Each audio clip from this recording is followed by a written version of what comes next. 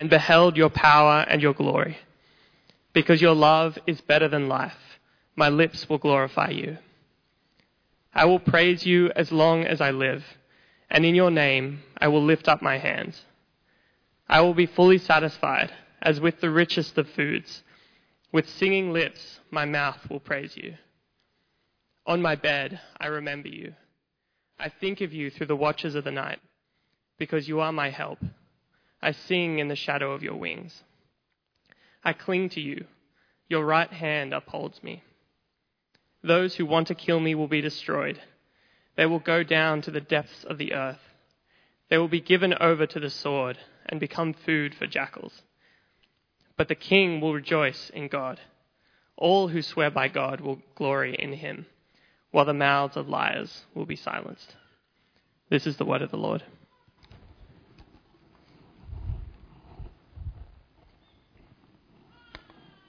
Thank you, Tim. Good evening, everyone. My name is Ian. It's good to see you here tonight. It's great to have the young guys on the platform, particularly because they served us at our family service at 10 o'clock this morning. They did an awesome job, and Jenny and the team did a great job. Could you just thank them in particular? They gave up a whole day, more than that. Fantastic. Great celebration this morning. It's good to see Miranda, I think it is, on the acoustic guitar. She's been on the platform before, but great to see. I can't see her out there somewhere. Could you put your hands together, give some Miranda some encouragement? She's down there! If you keep clapping, she might go red. That's fantastic. It's really encouraging to see people get involved in that. Langman's doing a great job with the World's Missions Conference. There's so many great connections coming up through that work. Just through Bible Society, Greg Anderson, Northern Territory, all sorts of things. So it's really exciting to see what God is doing in that. So can I encourage you to be thinking about how you're going to get involved in that, and indeed about how you can pray for that. It'd be very, very exciting. So it's great. We've been doing this series on prayer, and we're coming to the end of it tonight. And thank you, Tim. Great to hear the prayers from Maddie. Keep praying for Maddie and Jazz as they continue to study God's Word, etc. Off exams. Keep praying for Ruth as well. Others who are thinking about college, a Bible college. It's very encouraging to see people continue to be in that space. This series about prayer has also been very encouraging. So I hope you are being challenged about your prayer life. I want to speak about that tonight. Much has been learnt over the last few weeks about prayer. And tonight, Psalm 63 gets us into that space, very personal prayer, very personal connection. Not just about prayer, but praise and who this God is that we come to. It's very important that we understand that. And indeed, Psalm 63 recognises the divine power that is there, as David writes this psalm in a very particular context in his life. And often I think I've found with prayer that when you go and stop and pray and start praising God and praying, your heart doesn't just warm towards God, it starts to warm towards others as well.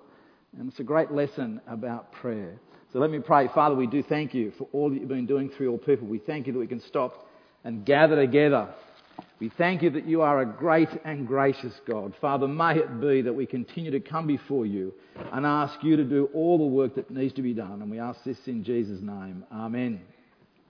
I want you to understand right up front that David is unashamed about saying that his relationship with God is better than life. His love for God, his desire to serve God, his connection with God from his perspective is better than everything that life offers. And that really might rattle you. It might think, how could that be when there's so many good things to get connected with in this world? But that's his argument. God's steadfast love, he says, is better than life, and we'll see that. And so again, our relationship with God, where you might remember a few weeks ago, Shane spoke about it. It's intimate, it's personal, it's connected, it's powerful. Miles mentioned the other week, it's in the morning service, it's about us gathering together. And we've had this concept about prayer, and again, everyone praying, all ministers and ministries having prayer support. 10% of each congregation to gather to pray before each service. And as Langdon said, that's 7:30, 9:30 and 5:30. Let me tell you how I'm going so far with that, especially the 7:30 gig. It's meant I have to leave home earlier. It's meant I actually have to get myself ready in case, because church starts at 8 o'clock, and so I have to be thinking about, well, do I do it today or not today? And so I have, and for the last few weeks been doing that. It's only been running for a few weeks. But I found it really powerful to sit in a room to pray for the service with other brothers and sisters in Christ. And I don't know what's happening in their lives, but it's absolutely changing my life and my view and my relationship with God and others. And so I'm finding it very encouraging. So I want to encourage you to think about coming at 5:30 before the service. It's a wonderful thing to be praying, and the prayer we have, in case you haven't seen it, there's the prayer that we start off in the service. Father, we pray we'll be a passionate church of worship, community and mission. You might remember Shane saying a few weeks ago that he's taken that out of the 2020 vision book. Gather your people with expectancy. We pray these things. And from a deep engagement with you, may they connect with those they encounter. We pray that today. Hearts are changed. And so far in the last few weeks, we keep praying this for every service, which is wonderful. I hope you're encouraged by that. That prayer, I think, is in the newsletter as well. And so it's good to see us gathering, maybe in years to come, maybe in 2030 when I'm long gone in a wheelchair somewhere being pushed around, we'll look back and think, wow, look what God has done in His church because people gave up time to pray. And make no mistake, I'm actually saying that we gave up time to pray. I don't know how else to say it. It actually means making a commitment to do something and to come before God and pray. The great thing is I've been hearing people say it's fantastic. We've been praying about this before we get to church. I had a text at the earlier prayer session about 7:45 from someone, one of our members saying, look, there's a family service on. Is prayer still on? I said, no, we've cancelled prayer. Too busy. We've got the families. No, of course prayer was on. They came to prayer. And so it's good to see it slowly going out there. And so here we come to this connection David has about his relationship with God and the importance he places in this intimacy and the joy he has. And so I hope we too will have that same joy. So he starts off, one of the commentators just broke it up into 3 easy steps. God, my desire. God, my desire. You, God, are my God. Earnestly I seek you. I thirst for you. My whole being longs for you in a dry and parched land where there is no water. It's very personal. David longs to know God more deeply. And his context in writing this is pretty tough. David, king, poet, warrior. The Bible tells us a man that walked with God, that sought God, a man after his own heart. And sadly, David's written this in a time when he was having troubles with his son, and his son Absalom, you can check this out in 2 Samuel 13, 14 and 15, his son Absalom decided to get his father. And so David flees and goes into the bush and takes a few of his colleagues, and he's in a terrible, terrible place and part of his life. And he pens Psalm 63 and writes this intimate psalm. You, God, are my God. Earnestly I seek you. My whole being. And so some would even say it's like a love story. It's a love letter. He loves his God so much. And so he's acknowledging who God is, Yahweh, the God, the covenant faithful God from days gone by, the one and true God, the God we know who's revealed himself in the person of Jesus. And David is seeking this God, seeking this Lord. Now, he's doing this not as someone who doesn't know God, but as someone who does know God. And so because he knows God, he wants to know God more. So it's very personal. Let me try and embarrass myself to help you understand how personal it is for David as he writes this. My God, I love you, God. Let me just try and do this just so I can, as I said, you feel dorky. I don't know whether you feel dorky. I'll feel dorky. It's all right feeling dorky as the minister. Let me make it really clear. It's so personal, it's like this, you see. Now, why is it so personal? Because let me tell you, there could be 2 Rhondas in this room, but there's no... So I just want to make that clear. There is a Rhonda story. Just like people might say there are many gods. But there's only one Rhonda Barnett. One Rhonda Barnett who was once Rhonda Howard, who married some bloke many, many years ago called Ian. And let me tell you, why you might know this woman, why you might love this woman, Rhonda is mine. She ain't yours. And when I go on holidays or away from a conference or something, and I'm calling on the phone, I think, honey, I want to get back home. I want to get back home to be with you in every way possible. And this is how David is coming to this spot. You God, you are my God. This Rhonda, she's mine. And you can't have it. You can have God though. So I'll leave this on, just as I said. And sometimes, in days gone by, when it comes to... How many people here have fish stickers on their cars, can I ask still? Some of you may have got no idea what that is. Do any of your parents have fish stickers on your cars? Oh, Seth, you look like the only one. Way to go, Seth. Good on you, brother. We should cheer Seth on. My God. And so we've got to have this. It's very personal, as I say. And life is personal. Life is personal. I must admit, with the whole Israel-Folau saga, the thing that has upset me most so far has been the comments made about his wife. I found that really offensive.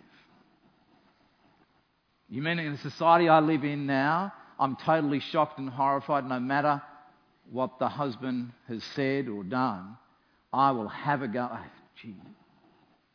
I'm protective of my wife. I hope the husbands here are protective of their wife and the wives are protective of the husband. So understand the intimacy behind this. It's personal.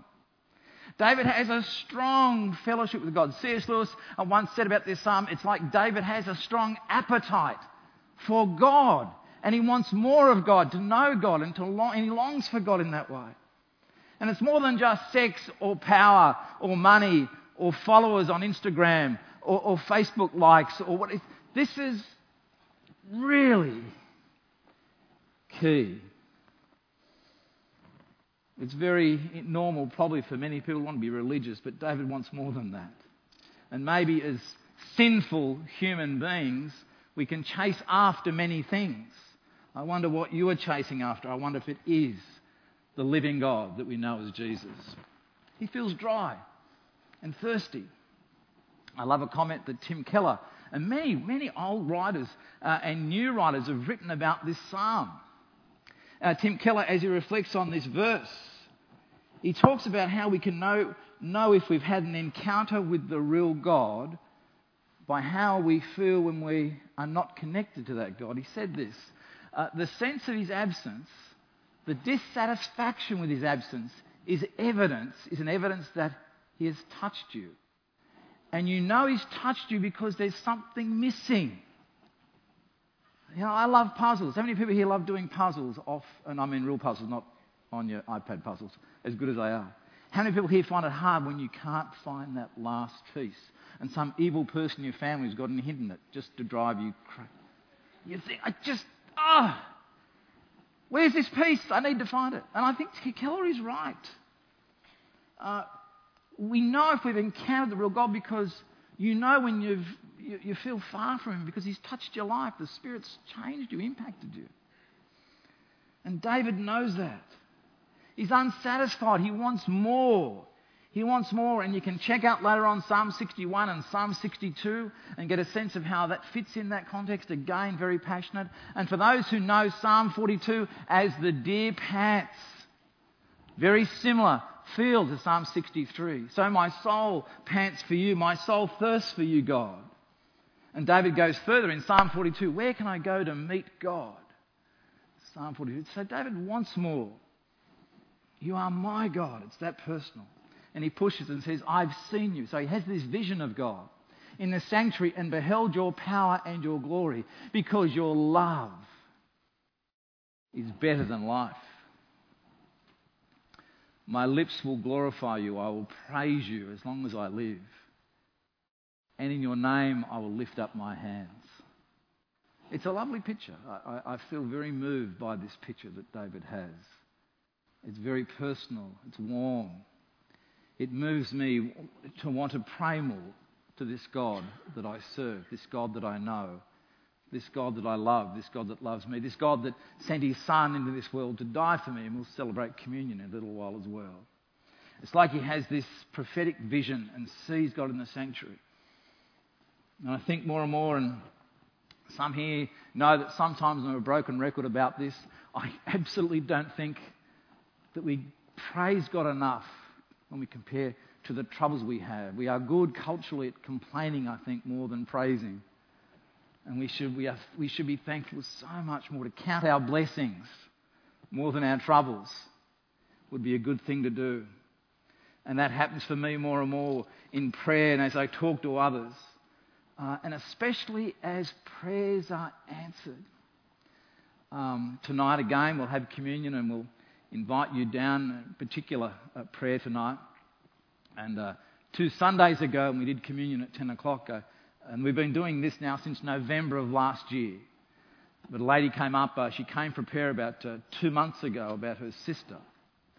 And she felt embarrassed, but she came to me in the foyer outside and said, I want you to know, the prayer you prayed, God has answered that prayer. It was a cancer issue.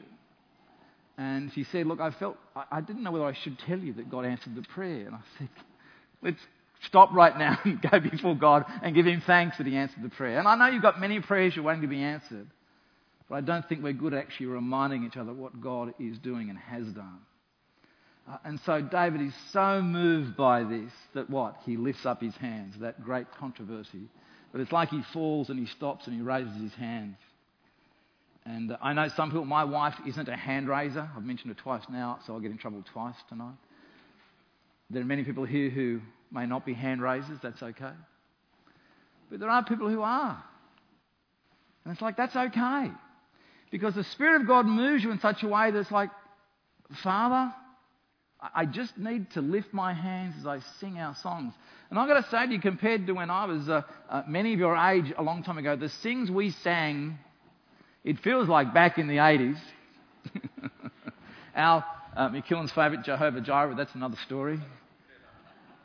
The songs we sing these days are all personal, I feel. They really, and I love that.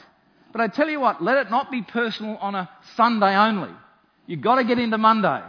You've got to get into Tuesday with it. You've got to get into Wednesday. You've got to get there till Friday and Saturday. It can't just be a moment in time on a Sunday where, yeah, this is great, fantastic, praise the Lord, lover of my heart. It has to be part of our life, and I encourage you to be in this space with your whole body, your arms, your hands, be there. And secondly, David goes further, and he not only says my desire, he says my delight. I delight. He continues to look at what God has done. And he's thankful for what God has done. And we should be too. He says this, I will be fully satisfied as with the richest of foods. With singing lips my mouth will praise you. John Piper, talking about this verse, talks about back in the first century, they loved eating the fat. How many people here love getting the fat and the meat and just... How many people here love pork crackling? Cooked well with gravy dripping. Oh... You're wanting some now. On my bed, I remember you. I think of you. So personal. Through the watches of the night, because you are my help. I sing in the shadow of your wings. I cling to you. Your right hand upholds me. David, he loves his God. He loves his God who's revealed himself, the God he knows. And especially at night time, sometimes my experience in life is most of your troubles come on my bed at night when you're worried about things or concerned about things and you're thinking of things that have worked out, haven't worked out, and you're wrestling with yourself and you're not sleeping well. And he stops and he says, I remember you, I think of you, because you are my help. And I sing, and I praise. It's more joy, it's more praise. I know Shanae and Mel are here, and they've just come back from being away, and I think you're going again to Indonesia. The team's going to Indonesia. And did you have a good time?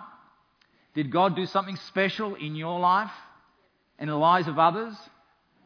Are you changed as a result? Catch up with them after to find out how much they've been changed.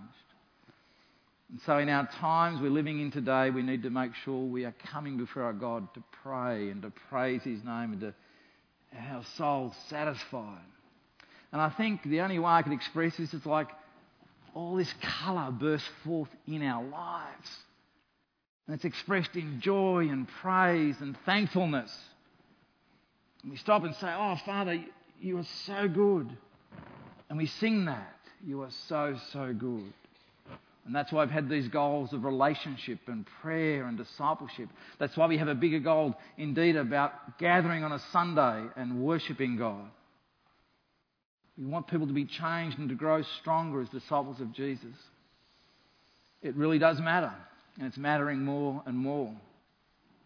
One of my many heroes of faith is Keith Green, probably because when I read his book a long time ago, he passed away in the early 80s, 82. He was only 28 when he died with his two little kids, aged 3 and 2. Very tragic story, but there might be some here who've read his book, No Compromise. And it still moves me today. And his music still moves me today. And it's funny when you read his comments from all those years ago in the 70s. Here are some things he said. When church is over and there is no one there to listen except the only one who matters, do you still have that same passionate joy in your spirit? Just to be alone with the living God. I'll leave that there so you can answer that for yourself. You will be bored to tears in heaven if you are not ecstatic about God now. For those who know Keith Green or his music or his book, it's like, it shouldn't surprise you. He says such things. Keith was, would I say, on the cutting edge. He was a driven man, a passionate man. He probably drove many people crazy. Probably drove his wife crazy. And then I came across his last quote that it's funny to read in 2019 again. It was written so many years ago. And you could relate it to other things you read in the media, other things that might make you feel uncomfortable. I'm not a prophet of doom, he says. I'm a prophet of love. Ooh, gee, I can hear someone saying that. Might be a former rugby player. But love will bid a warning doom to the children who play on the freeway. We need to wake up. It's funny to read this written in the 70s. I'm guessing you'd pick up many books written back in that day that would say direct things about our faith and our destiny and our love and our passionate connection with our God or not. And then we'd stop and wonder, can we still say that today? You'll have to answer that in days to come. But Keith had this point, and I do love his first point. And only someone has pointed this out to me today because Peter Singer has apparently written an article.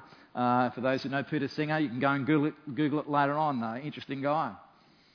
A man who doesn't believe in God, Christianity, hell, heaven, has no interest in it. But he's currently, in his article today, which I haven't read all of, is defending comments by Israel Folau. But he makes the point, like many others have, if I have no interest in God, why should I worry? I don't believe in hell anyhow. And Keith makes the same point. If I'm bored with God now, why would I even think of going to heaven? What? Going to heaven, being in God's presence day in, day out for all eternity, giving praise to Him every hour of it, like, oh. Some would say, I couldn't think of anything worse. The psalmist, David, says, I couldn't think of anything better. To praise God like that. And, don't forget, it's not as if David is some squeaky, clean servant of God, corrupt, sinful. And here's the one who's written this. God, my defence, comes that last part of this psalm. And David now, as he thinks about his desire for God, this great God who he loves so much, he comes to this concluding point. Those who want to kill me, and he's thinking of his son and others, will be destroyed. They will go down to the depths of the earth. They will be given over to the sword and become food for jackals. But the king will rejoice in God. All who swear by God will glory in him, while the mouths of liars will be silenced. He comes to this point and saying, it doesn't matter what the world is doing, I'm again going to, as king, rejoice in God. And he invites others into that space. And we are, I think, more and more living in a time that for those who want to be followers of Jesus Christ and mention his name and to say, he's mine, I worship God, there will be criticism, there will be comments, there will be rejection. I get the sense more and more that the closer we get to God and grow more passionate about our love for God, we grow further and further away from the world. Full stop. I want you to know that, and especially our young ones here. If you choose to follow Jesus, and desire to have him more and more, it will not put you in the same path or trajectory as the world. It just cannot. In fact, it will put you in the opposite direction. And the crazy thing is, your love for the Lord is going to drive you crazy, because it's going to make you want to love others more and more and share the good news of Jesus. And maybe they'll just respond in all sorts of ways. Go away. You are talking crazy stuff. And yet we'll stop and ponder what God is doing. It's so important that we keep God at the centre of our lives. He is the one we worship, the one we love. And so what have we learnt about prayer, and how has God delivered us over the last number of weeks about our life? Here are some things I've put up here, because we sing this song about the Lion of Judah and I love it. Here are some things about prayer. Prayer builds our relationship with Jesus. Prayer helps us determine God's will. Prayer accomplishes God's work. We invite God to act. Prayer is intimate communion. And prayer is part of our fellowship together. If you want to grow, let me assume you want to grow as a Christian. Some here may not be Christians yet. I don't think there's anything finer than actually gathering with others to pray and hearing their prayers, hearing their words, listening to the Spirit behind that. Being part of that is something that becomes very, very powerful. And it's so important that we're in that space, because prayer is doing this. And my hope, my own prayer, is that in years to come we'll keep driving at this and keep encouraging you to pray and keep asking God for big, hairy, audacious things to happen. Father, there is a world waiting for this. And in a moment or two we're going to have some communion, but here's my final challenge to you. Let us not be divided or distracted in our praise and prayer to the living God. May it be that indeed we are so passionate about our God that you will too go home and get your own t-shirt and singlet with the appropriate name on, not this one, because why? Because Rhonda is mine. But the Lord Jesus Christ is ours. And may it be that the world knows that as we sing and rejoice, which we're going to do right now, as we praise his name, because we want him to be the King of our hearts. Would you stand with me as I pray? Heavenly Father, you are a good and gracious God, Lord. Watch over us, guide us, stir our hearts. Father, help us rejoice loudly, passionately. Father, may it be that our needs, our desires are set aside for your glory and worship. And we ask this in Jesus' name. Amen.